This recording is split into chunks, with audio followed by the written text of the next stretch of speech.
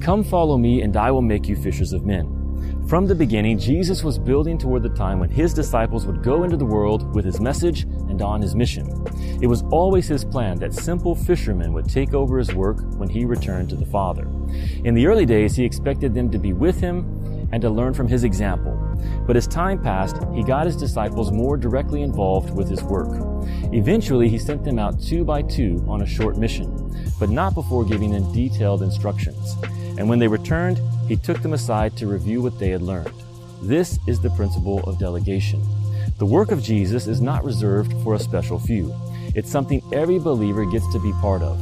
And the best way to make sure this happens is to give practical assignments to help the next generation get started.